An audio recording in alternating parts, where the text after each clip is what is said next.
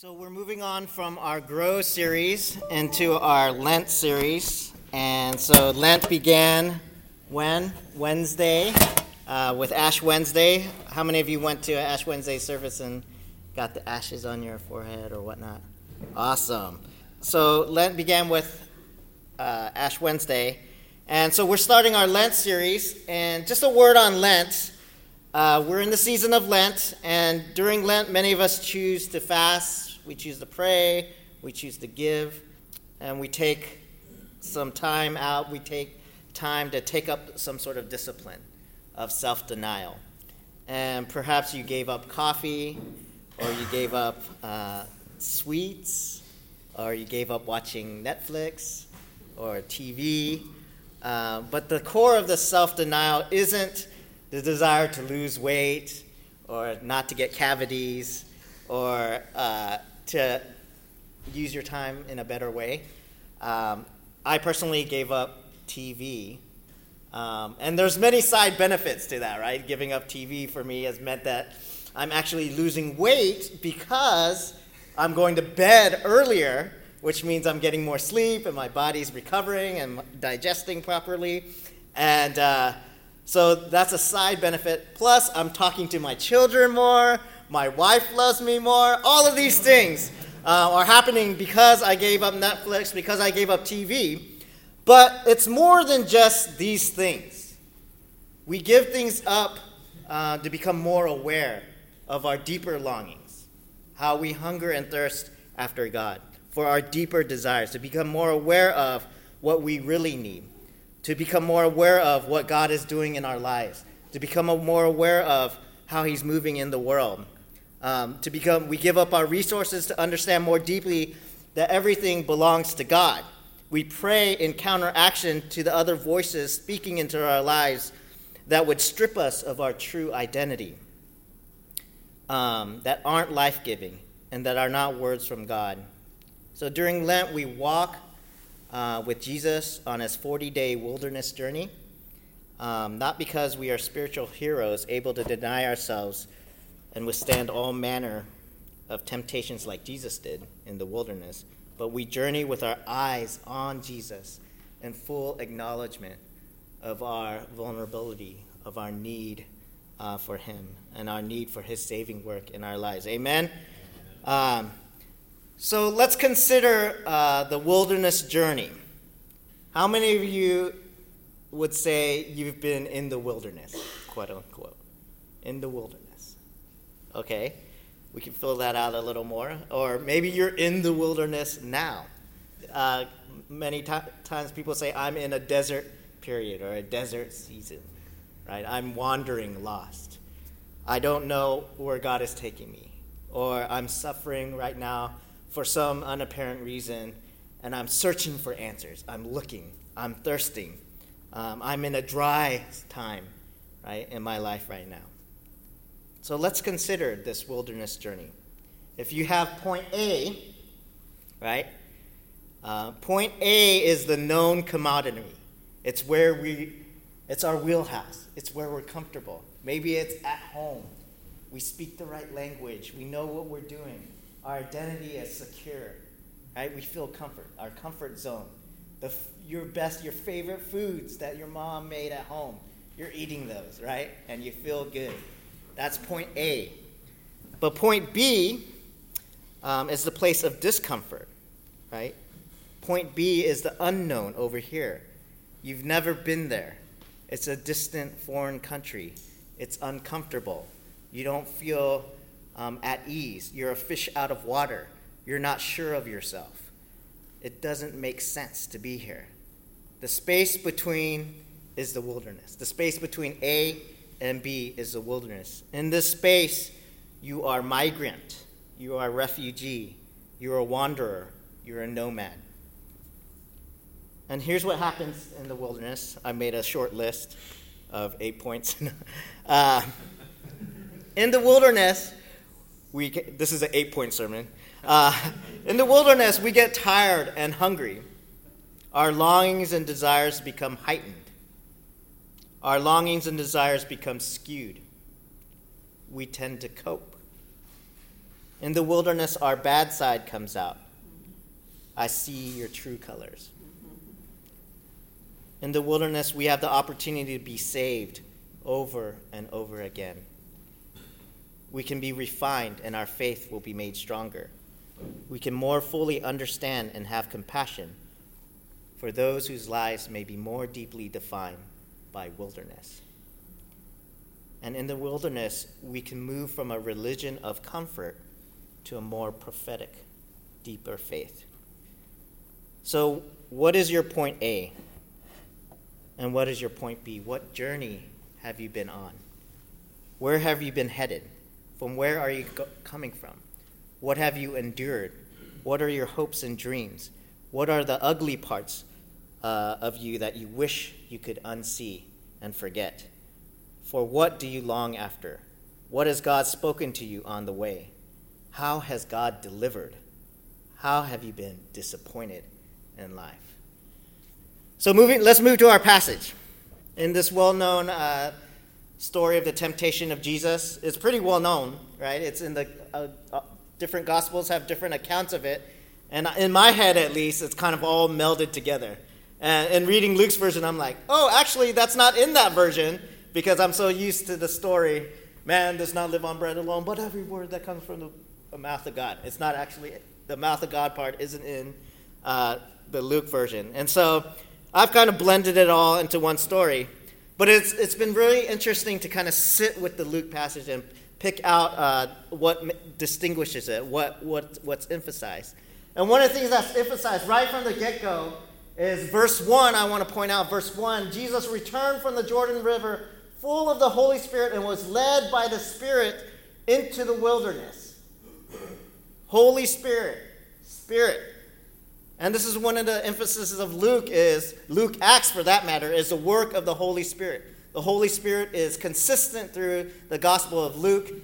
Jesus doesn't do anything without the Spirit going with him, without being filled by the Spirit. And of course in Acts we know the church that's birthed is filled with the Spirit, and the Holy Spirit moves ahead of the church, giving it mission, making crazy things happen, and whatnot. And this passage is following chapter 3, where what happens to Jesus? Jesus is baptized. Right? It says, and Jesus was baptized along with everyone else. John the Baptist is doing his ministry, and Jesus comes to see what he's doing, and everyone's getting baptized. The common person getting baptized. I feel like I want to make a life change. Whatever you're saying, this is speaking to me. I want to be closer to the God of Israel.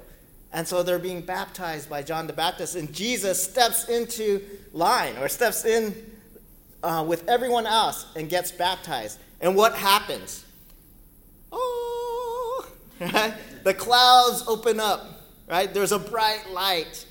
And the Spirit of God, it says it takes a physical form like that of a dove and descends upon Jesus.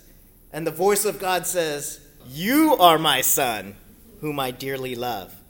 In you I find happiness. You are my Son, whom I dearly love. In you I find happiness." So then from that, we get Jesus' genealogy at the end of 3, which is like, okay, Jesus' genealogy. But one thing I can point out about this is we see more of Jesus' identity, right? Right before this, it's Jesus' infancy accounts, his birth narratives, right? And everyone is saying, oh, Jesus, the Savior of the world. Oh, Jesus, the Messiah. Emmanuel, God with us. And then boom, chapter 3, Jesus is baptized. And then God, the Holy Spirit comes upon him. God says, this is my Son. I love him. I'm happy with him. And then his genealogy, which shows and demonstrates that Jesus came all the way from the line of Adam, right? Jesus, you can trace this genealogy all the way back to Adam, and you can study it, and there's all these important people in there, or not so important people, except that God found it important that these people were part of Jesus' genealogy. But we see who Jesus is, Jesus' identity as the Son of God. And then, boom, Jesus returned from the Jordan River full of the Holy Spirit. Full of the Holy Spirit. And in fact, this Holy Spirit led Jesus into the wilderness, right? And you're thinking, wait a second, Jesus just had his moment. He just had his moment in the sun. He just had his coming out party, his 15 años, right? Or like his bar mitzvah, right? He came out and God came down from heaven and said, this is my son, right?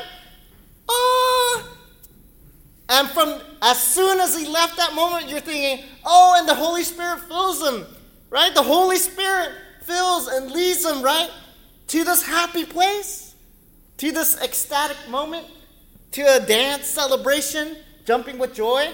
No, the Holy Spirit moved him, led him to the wilderness. Right? So anticlimactic, right? That's not what we expected to happen.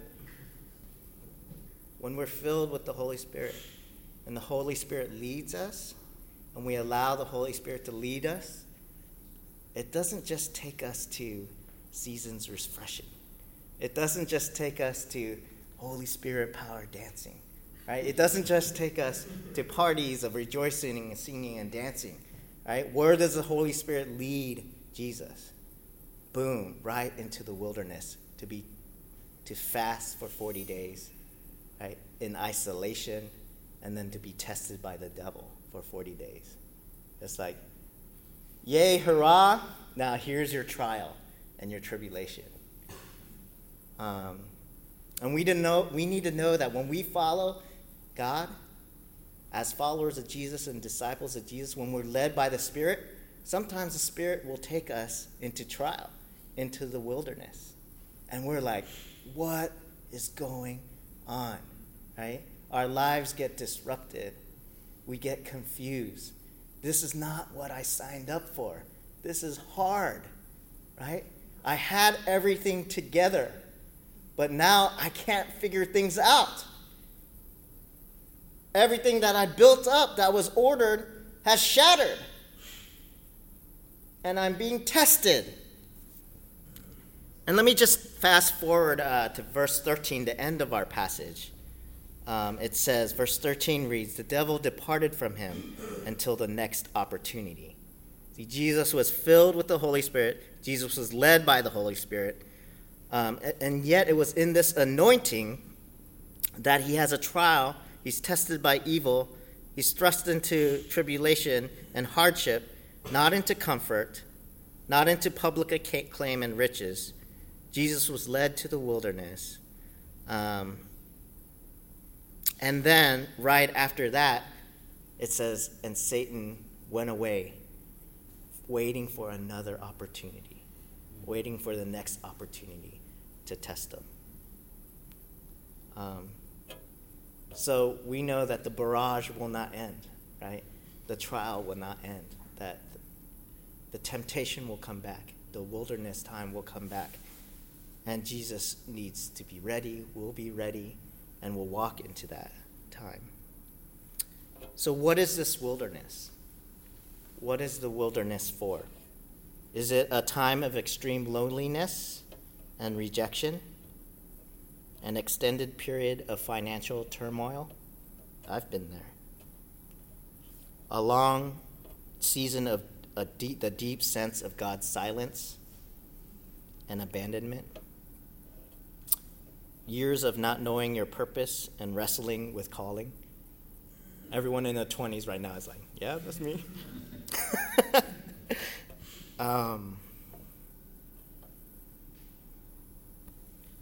Suffering in an illness or sickness? Estranged from family? My family history is full of drama, right? Aunts and uncles. When we were little kids, we're like, how come we can't go to Auntie Janet's house? Or how come we can't go to Aunt Eleanor's house? Because they're fighting. What happened? I don't know. One day, Dad walked out during a celebration. And it was like, oh, so for 20 years, we're never going to see our cousins again? It's just random, right? It seems silly, but, we are estranged from family all the time, or from friends. And that can be a wilderness. Singleness? I just put that as the last thing. Question mark? That was totally, for me, it was the wilderness of all wilderness. Singleness. God made me have all this love, right? For beauty. And yet I'm single for so long, right? What is this? I don't understand. Not that marriage is the point B, necessarily. Anyways, that's another time and place.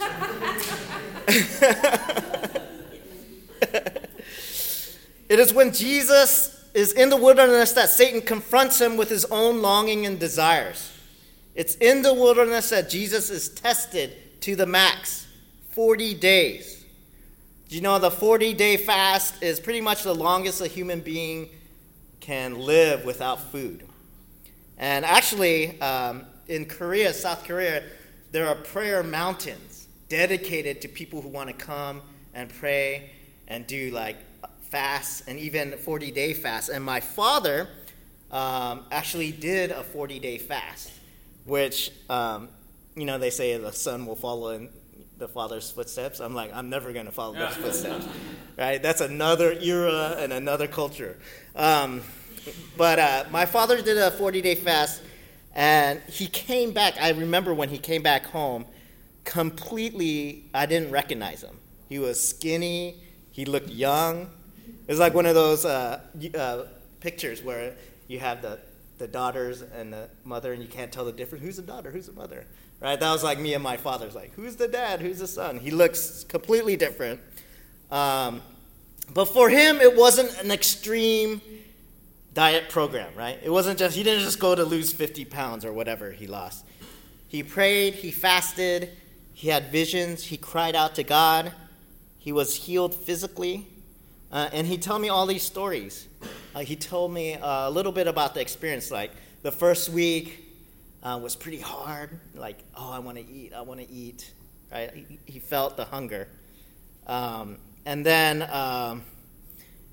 he got to a point where he hit the fasting high, right? Like, oh, I can get through this. I don't even feel that hungry, right? I feel kind of good. So that's for like a couple weeks or 10 days or so. And then he said the final 10 days were absolutely excruciating. It's like his body was eating itself alive, right? And he wanted to die. He wanted to walk away. He wanted to quit. Right? But on top of kind of the physical suffering of fasting, there's the solitude, right? 40 days away from family, of being isolated in prayer. Your mind begins to play tricks on you, right?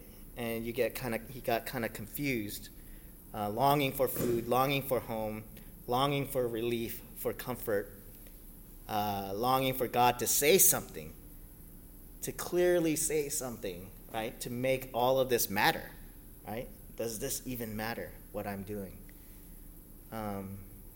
He told me a story of one of his prayer times where he was sleeping and it was a dream, and he was either running or driving a car on the highway.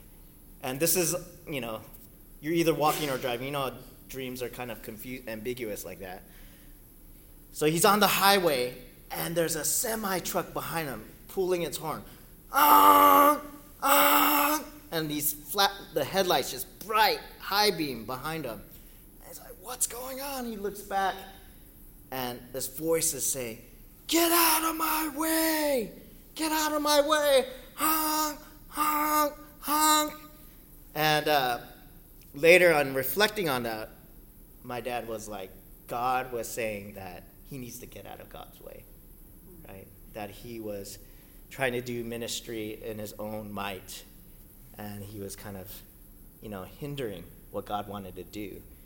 And so that truck was God. Like, there's so much more power, so much more momentum, and I'm coming.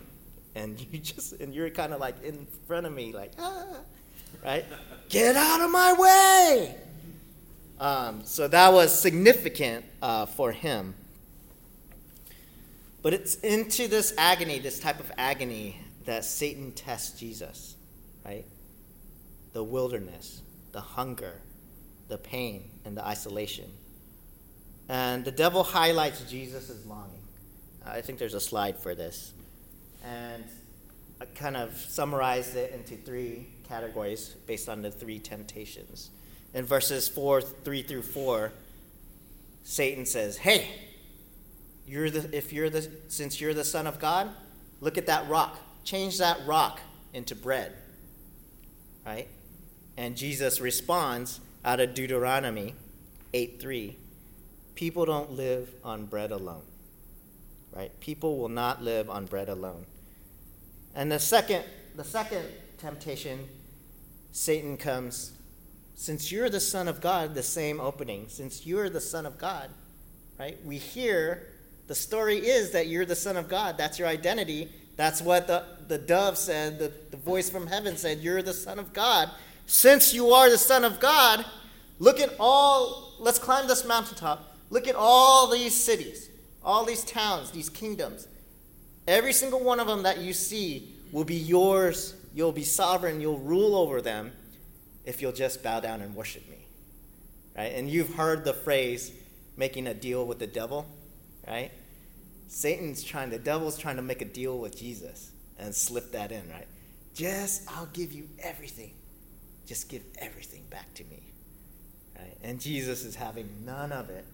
Jesus says, you will worship the Lord your God and serve only him. Around the same place in Deuteronomy 6:13. And then the final temptation, and I like to call this customized salvation or entitlement. Satan getting the drift that Jesus is using Scripture against him says, okay, I can use Scripture. Psalm 91:11 through 13, right? In summary, if you throw yourself, right, from this precipice, like God will send his angels, his host of angels, his angels' armies, right, to come and catch you up, raise you up before your foot even touches the ground, right? And Jesus, quoting from Deuteronomy again, 6:16, don't test the Lord your God. Don't test the Lord your God, right? And the reason why I've kind of labeled this customized salvation or entitlement, it's, right, have religion your way type of idea that we, I think, in our consumerism, suffer from a lot of times of, hey, right, God, do this for me, right? When we want something, we pray to God and we ask him to do this. And in a lot of ways, we tend to put God in our little theological pocket, right? We put God in a box saying, God's only meaningful to me.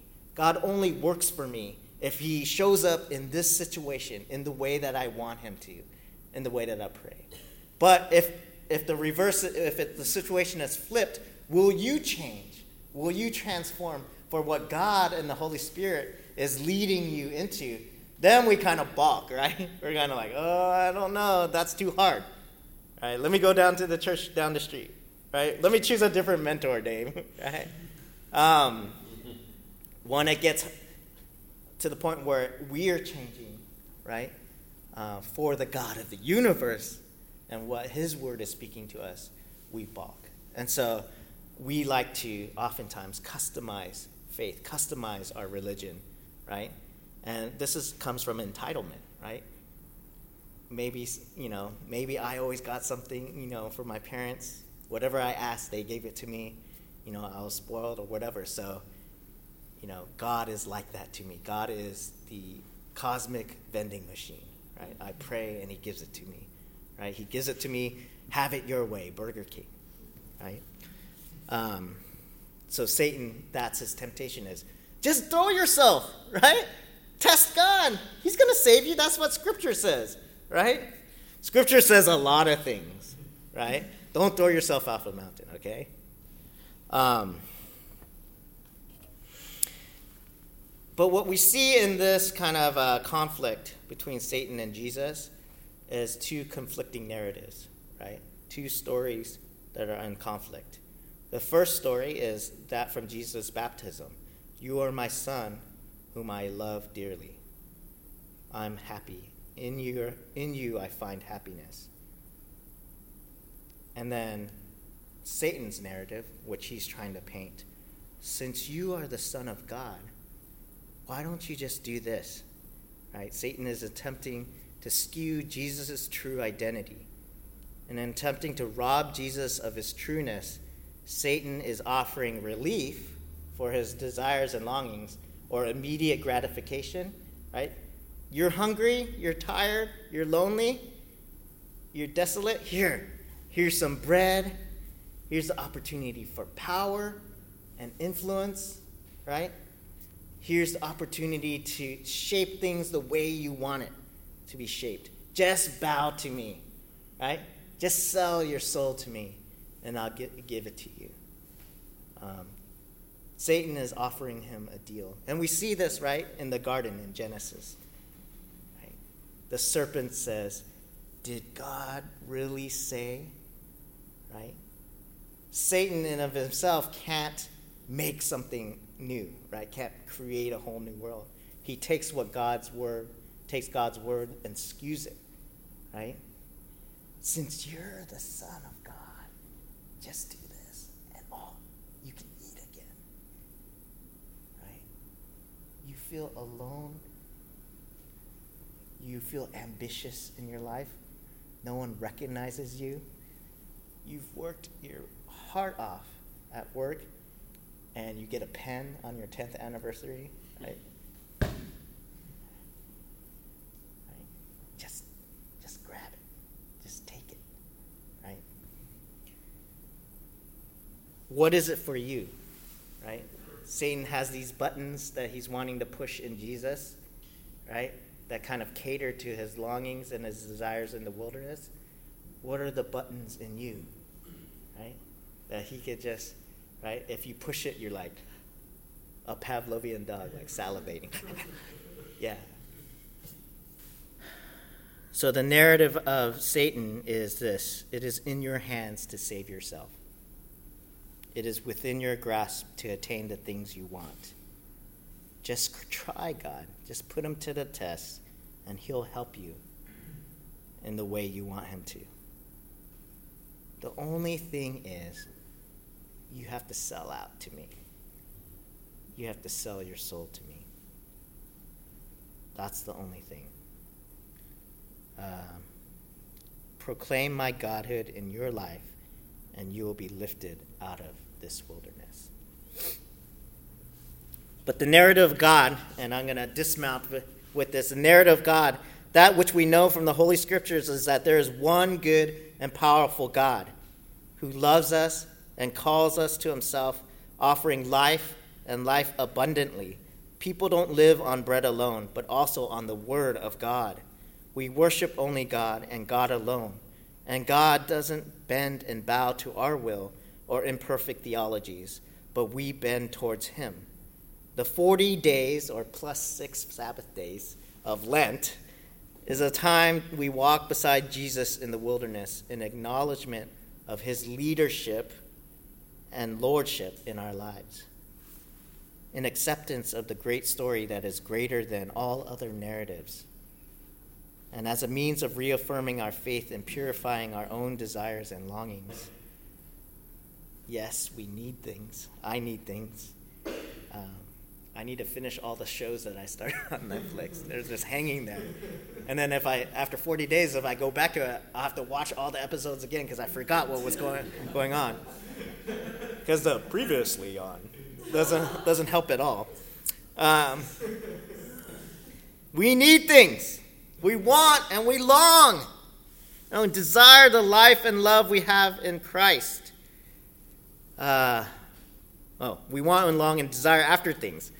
But on a much deeper level, we want what Jesus has for us, the life in Christ.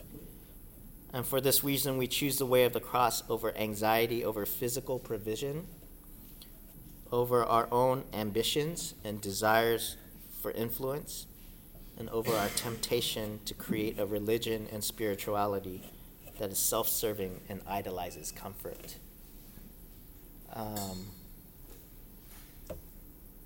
One of the things I've been sitting with Professor Soong-Chan Rah, who's a professor of theology, and he's a Korean American. But one of the things he pointed out is, if you've read the book Divided by Faith or United by Faith, those books, they're written by sociologists, and they kind of study the church, the evangelical church, and kind of how segregated we are. And they use these metrics like of segregation.